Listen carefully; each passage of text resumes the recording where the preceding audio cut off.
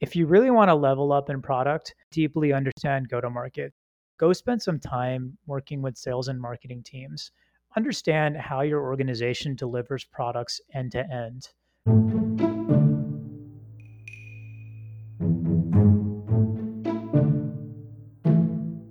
Welcome to Go-to-Market, a series of discussions with product managers focused on core product skills, career management, and the experiences that have made them successful at companies big and small.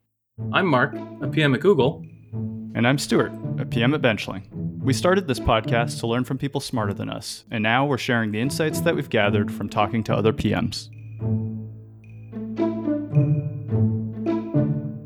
Today's guest is Vivek Saraswat. He's been a product manager at a number of great companies, including VMware, AWS, and Docker. We met working at Docker several years ago when he was the product manager for Docker's enterprise product.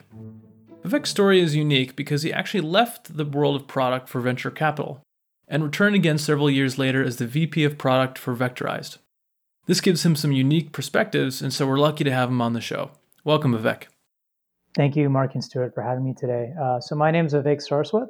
I am currently the Vice President Product for Vectorize, which is a startup building Red Panda, a source-available, Kafka API-compatible next-generation streaming data platform. Great to have you on the show, Vivek. Tell me a little bit about how you got started in product management. What drew you to PM?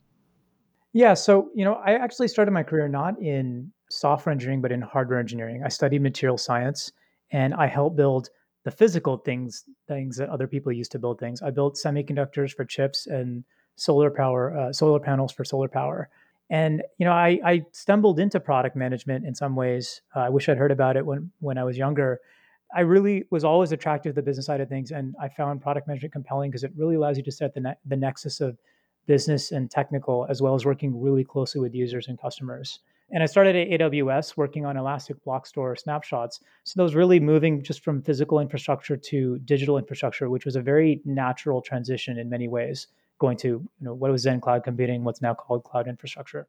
Vivek, you and I actually met sometime after your AWS when we both worked at Docker. You were somewhat of a product management mentor to me earlier in my career. What were some things that you learned working at a fast-paced startup like Docker, which was certainly an exciting yet challenging place to work? Yeah, a lot of ups and downs. And I think let's separate that into two categories. There's being a product manager at a startup, and then there's, being a product manager at Docker. And so for context, from AWS, I went to VMware, worked on storage for cloud native applications, and then from there went to Docker and ran the enterprise platform.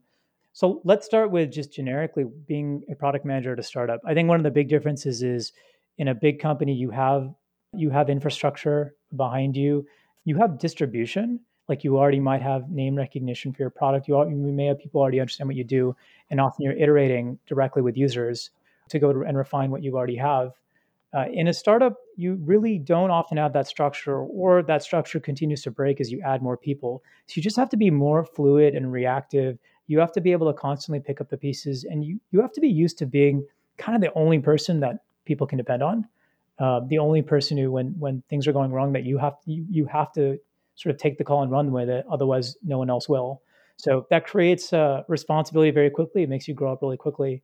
So that's some of the things to be aware of in a startup.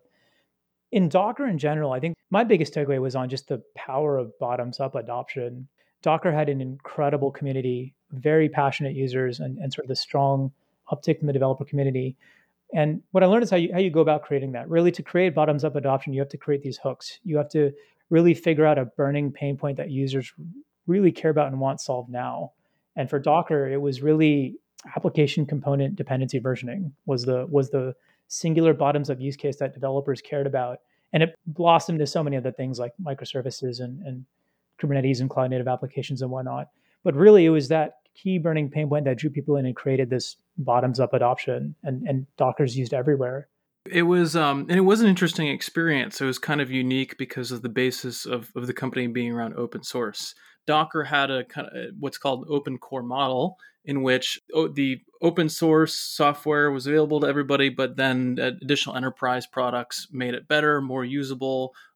Question about what you thought, maybe some lessons you took away from building an open source product, since I know Vectorized also has some open source characteristics to it as well. Yeah. Number one was that you really have to be very thoughtful and have a plan upfront of what the divide between community and commercial or free versus paid is going to be, even before you might have a paid product. So a lot of people build either an open source project or they have a free edition or community edition first, build adoption, and then go build a paid service. But you need to be thinking upfront, where are you going to draw the line between what free versus paid features are going to be? Because once you've built adoption with a free product, you can't take that away, particularly in open source where you literally can't take it away because it's open source code. You need to be very thoughtful of that difference and then what users will care about and then what buyers will care about. And technically you can give everything away for free and people will use it. So you need to have some judicious guidance around that upfront. Can I ask you, Vivek, how do you navigate that practically? Like, where do you draw that line? Because I feel like a big part of a startup doing something new is you're kind of figuring out what is attractive. You're trying to find product market fit. Where do we actually draw that line? What's the sort of point where you go from, free to now you have to start paying? Yeah, I'll give you a couple of key principles, of course, that are focused from my sort of developer-driven, bottoms-up driven, open source-driven experience. One is just have a very clear understanding of the differences between your user and your buyer and what they really care about. Your user might be focused on, in developer land, for example, solving a very key problem with building an integration or workflow with their application. Whereas your buyer might be somebody in IT, it might be somebody in engineering leadership, it might be somebody in security. What do they care about at scale? And how is that different from what an individual user can care about? Typically, I divide enterprise value into three areas, what I call peace of mind, collaboration, and then enterprise-specific performance. So peace of mind are things like what helps an ops team sleep at night? Security, scalability, disaster recovery, fault tolerance. A really good example of that, if you know the company HashiCorp, they filed recently for their S1, their product Vault, which is very successful in secrets management. They have a paid feature around read-only replicas, so allowing you to read data in different availability zones. And this is something an enterprise cares a lot about from a peace of mind standpoint that an individual developer may not necessarily care about. So peace of mind is key. The second is collaboration. So if the open source or the free version helps a single person really see value on a key workflow, how do you get a team and then an org and then the larger company to really see collaborative value? I'm a gamer, so I call this going from single player to multiplayer mode. That's a great analogy. And it makes a lot of sense. We see this in products all over the place, right? If, whether it's Slack or Docs or something like that, individual usage makes a lot of sense as a freely available plan, but then an enterprise will actually pay for the ability to use that at scale in teams. Yeah. So that's how I think about collaboration is when you get teams of folks using something, that sort of changes the game. I mentioned enterprise-specific performance last. Performance is a controversial topic because you don't want to limit the performance per se of a product. That will, particularly in open source, that'll make users upset. But can you add performance enhancements that enterprises care more about? Another good example could be if you look at Slack. The number one feature people pay for in Slack is the ability to search your old history. And that's a usage-based gate in many ways. It's once you get to a certain scale, like you can't operate without looking at your old search history. So are there ways to limit performance in a way that aligns with the value of the organization? This is also about pricing too. If you're a SaaS-based platform, how do you set up a free tier that's generous enough for an individual, but then grow the usage more effectively and then start paying at a certain level where a team or is using it from a performance standpoint?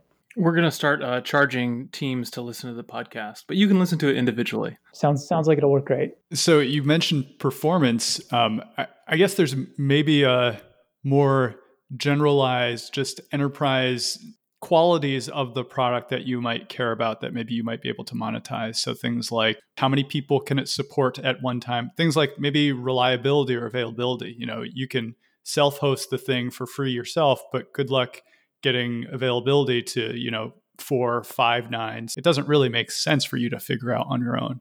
Yeah. And this is where a lot of platforms, particularly in open source, offer a cloud-based platform that's fully managed and operated at scale and allows you to scale from 0 to infinity. That's definitely a powerful performance metric in a different way. What are some of the other things that really come to mind when you think about like how you might do things differently in the future or things that you did particularly well? Any other learnings? Yeah, I think the biggest one is focus. So There's an old saying, I think it's attributed to one of the Hewlett Packard founders, that startups die of indigestion, not starvation. They try to do too many things and they never do one thing particularly well, and then the company fails as a result. I think one of the things, as I look at what we were doing at Docker, we were just building too many products. We were trying to build a developer desktop product. We were trying to build a SaaS cloud product. We're trying to build a strong enterprise orchestration product, an app store, and a number of other products next to that. And each of those products, there were a number of competitors in each of those. So when you're a startup, there's only so many things you can do. And so you really need to focus your resources where they're effective. You can build a bunch of different features, or you can choose to drive one feature that really creates value and do it really well. As an aside, I think there's a little bit of misalignment in the PM world, where as a junior PM, you really want to ship a lot of things because you get a name for yourself by shipping features. But then as you progress in your career, you realize the most important thing is what you choose not to do. And how can you stop doing things so you can be effective at the ones that you should be doing? So a little bit of a misalignment. I'm not sure we've solved that as an industry. I think there's also a misalignment around getting to MVP and then moving on to the next thing. Right. Oftentimes you'll find very obvious things that like you don't really prioritize the first time around. Things like, oh, if this operation fails in my product, can I just retry it? Pretty obvious once you encounter that failure, but like at first glance, you don't really think about that. You get the feature out, you move on to the next thing, and suddenly you're prioritizing between putting some additional polish on an existing thing versus capturing some new opportunity. That's really, really good point. And I think it's important in how you incentivize your PMs. Do you incentivize them by creating new features and working on new things?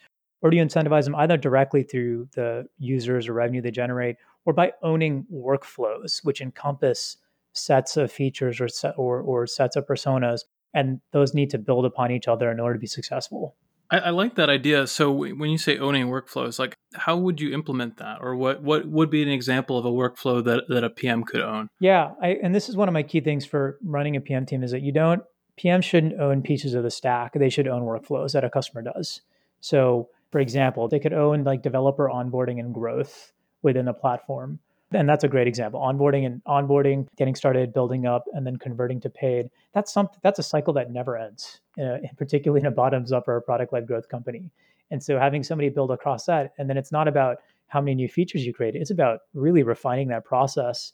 And then your metrics are very clear. How many people are you onboarding? What does the conversion rate and drop-offs look like? What do daily active users, weekly active users, monthly active users look like? So pick a workflow, give a workflow to your PM and have them own the success of that workflow rather than you own this feature. That makes a lot of sense. I mean, so focus, drawing the right boundaries of ownership also is a big key to being successful as a PM. Anything else that comes to mind? Yeah, the last one, the last thing, and this is back to the Docker takeaways, is just really around go-to-market and understanding go-to-market and how it drives product. I think for us, we had this incredibly strong bottoms-up community pipeline. And the disconnect was that the enterprise product was sold with more of a top-down motion. And this is because it was, in many ways, a different product. The product developers used was a daemon running on someone's desktop or laptop most of the time, whereas the enterprise product was a server-grade orchestration product sold to IT. So you have this disconnect between the bottoms-up community pipeline and the sales motion that you're using. And so you need to think really carefully about what is the go-to-market motion that drives your product? How does that drive how you build the product, and not the other way around? So after Docker, you left the world of product management and you entered the world of venture capital, which I thought was a really interesting move. You started working for the Mayfield Fund. How exactly did that come about? Yeah, so I mentioned that the thing that I like most about PM is that ultimately PM done right is helping other people build things. That's the most fulfilling and satisfying part about PM. And for me, the opportunity in VC represented helping to build companies rather than helping to build just teams. I had gotten to know some VCs first during my time at VMware running the cloud native storage applications group there. It was a relatively new area. Some VCs just came asking about what was going on within that industry. And so I helped with due diligence really and relationship building. And then I went over to Docker, and then in running the enterprise platform, more VCs came and asked, can you help us understand the cloud native world and the various pieces of the container ecosystem and cloud native ecosystem? And so the relationship kind of just got built over time. It just happened. It wasn't very intentional. towards the end of my time at Docker, I started those conversations shifted from due diligence to are you interested in investing?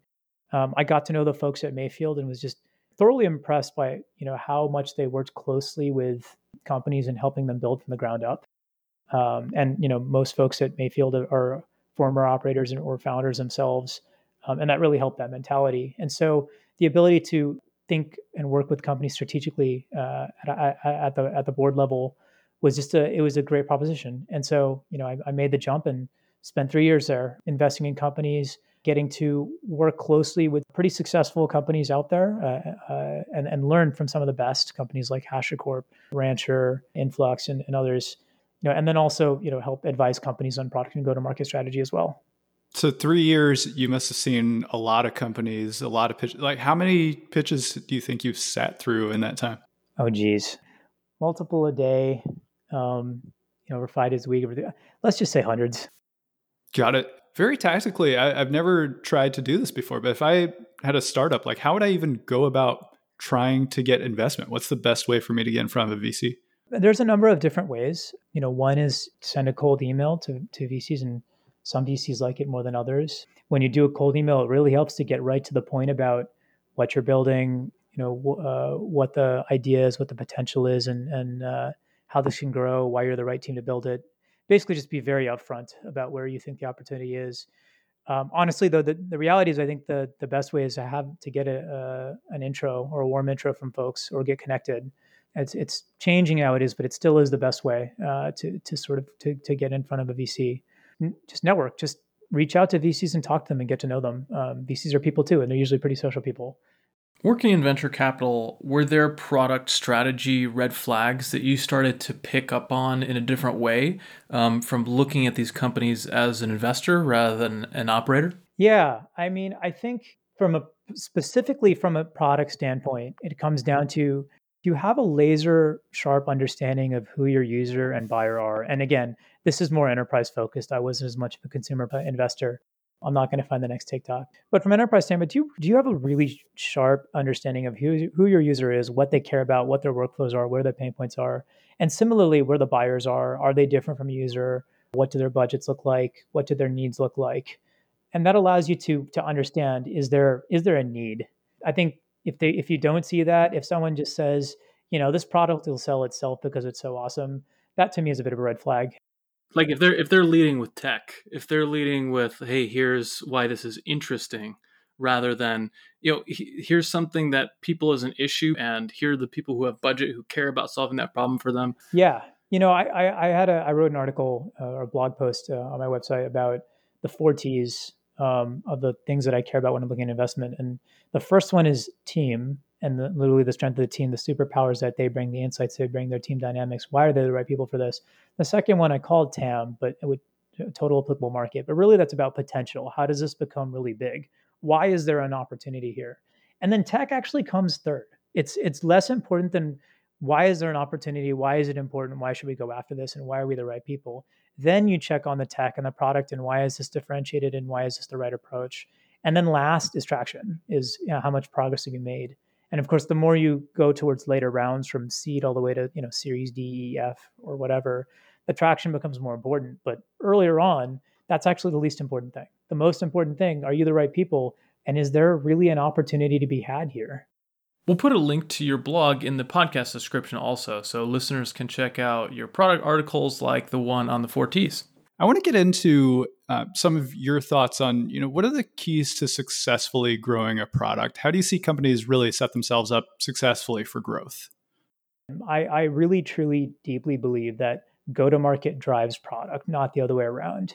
You need to understand how your product is going to be distributed to users and buyers, whether it's sold or not. How is it going to be sold? What's the value proposition? That drives the way that you build it. Doing it the other way around, if you build it first and then figure out how to try to sell it or get it adopted, that's a big stumbling point for a lot of folks. And that's where you don't really get the growth that you're looking for.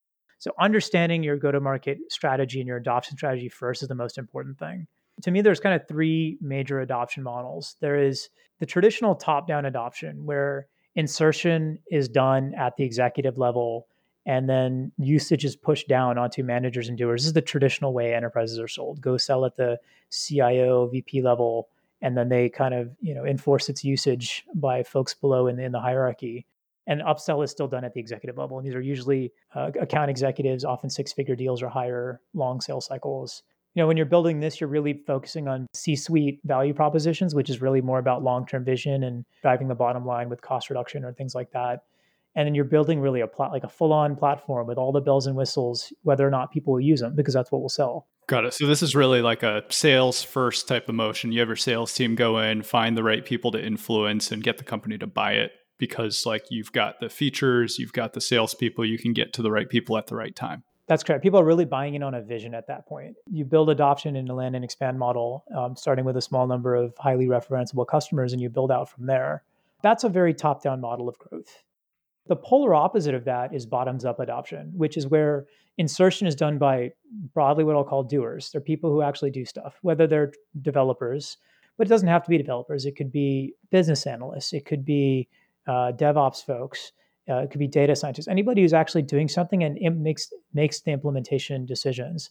And then upsell is done up the chain. Rarely are the doers the ones who buy the product. Very occasionally they are, but more often it's managers. Like if let's say your developers are your users, then maybe it's engineering managers who make the sale or architects, or it goes up eventually to VPN or CTO level. What you're mentioning sounds very much like a sales strategy, right? It could be who you contact within a company, your customer. How do these findings or these strategies find their way into the actual product strategy and roadmap, and how they influence how the product is built? Yeah, good question. Well, bottoms-up adoption is heavily driven by product, or it can be heavily driven by product. Often people say bottoms-up adoption and product-led growth synonymously. Product-led growth just means that the growth model relies on the product itself as sort of the primary driver of customer acquisition, conversion, and expansion. Bottoms-up adoption is usually driven by product-led growth. It's where you get folks using the product. Now, that may require some marketing. It may require some sort of viral interaction with the community. It might require folks to start using and then referring usage. But it's the use of the product itself and sort of how great it is and the tools you built it in that draws more and more people into the product. That's how you create adoption.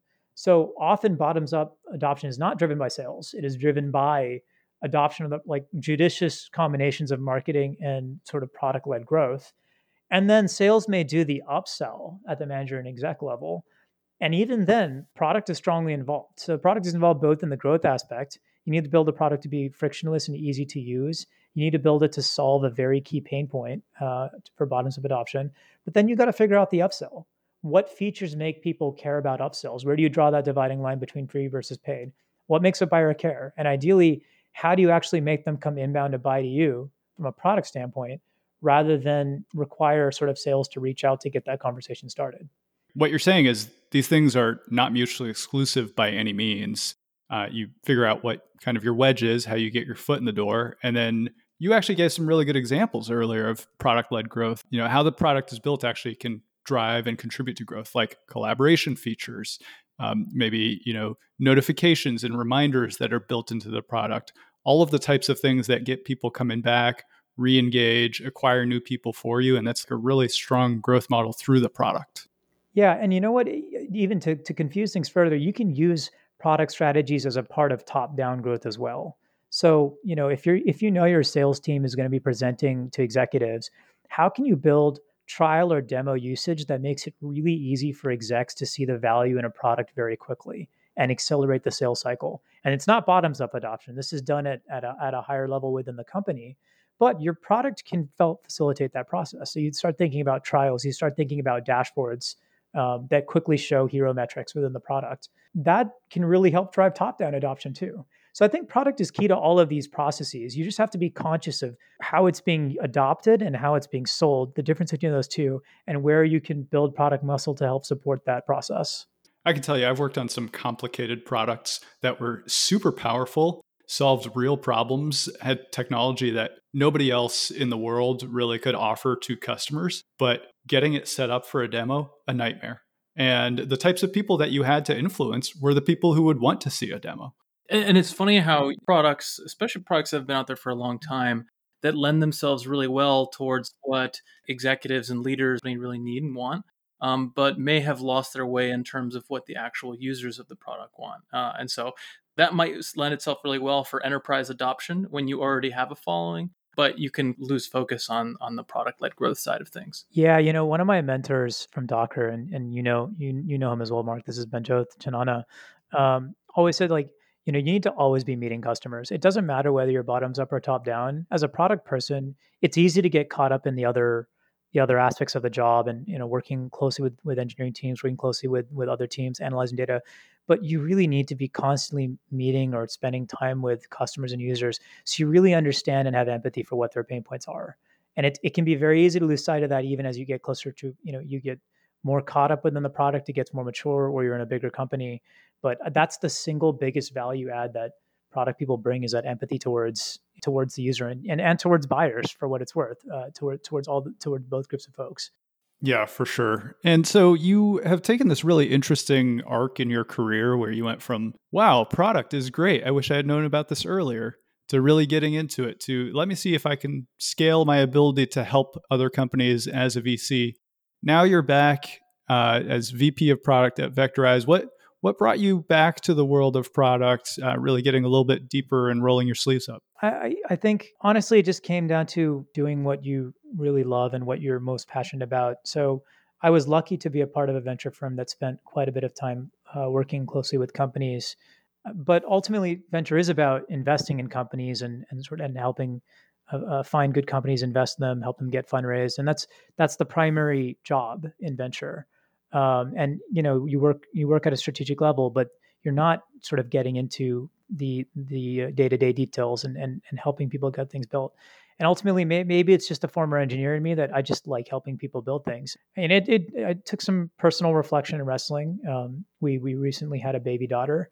And so I took a little bit of time off. It's a lot of diaper changing, late nights, bottle feeds, etc. You started off, building products and got into the VC world, got to see that side of the table, take a lot of lessons from it, and then get back to building products now as the head of product for Vectorized.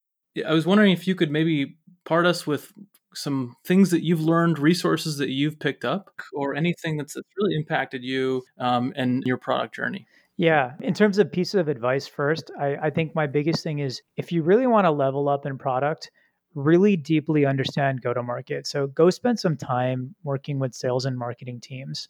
Understand how your organization delivers products end to end. I was lucky enough to get to do this at a number of product organizations.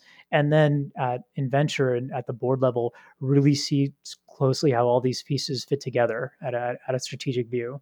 I think there's a tendency sometimes in product that, similar to, if all you have is a hammer, every problem looks like a nail.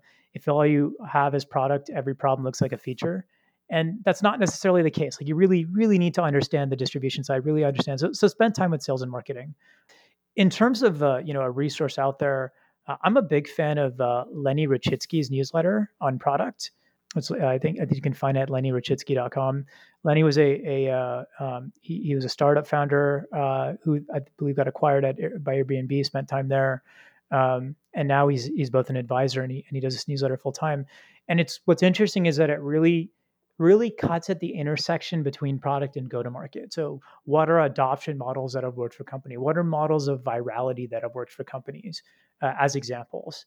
And it allows you to sort of learn new models, which is an advantage you do get to see at venture across many different companies, but also just to think about how they really affect your sort of distribution process. That's a resource that I'm a big fan of.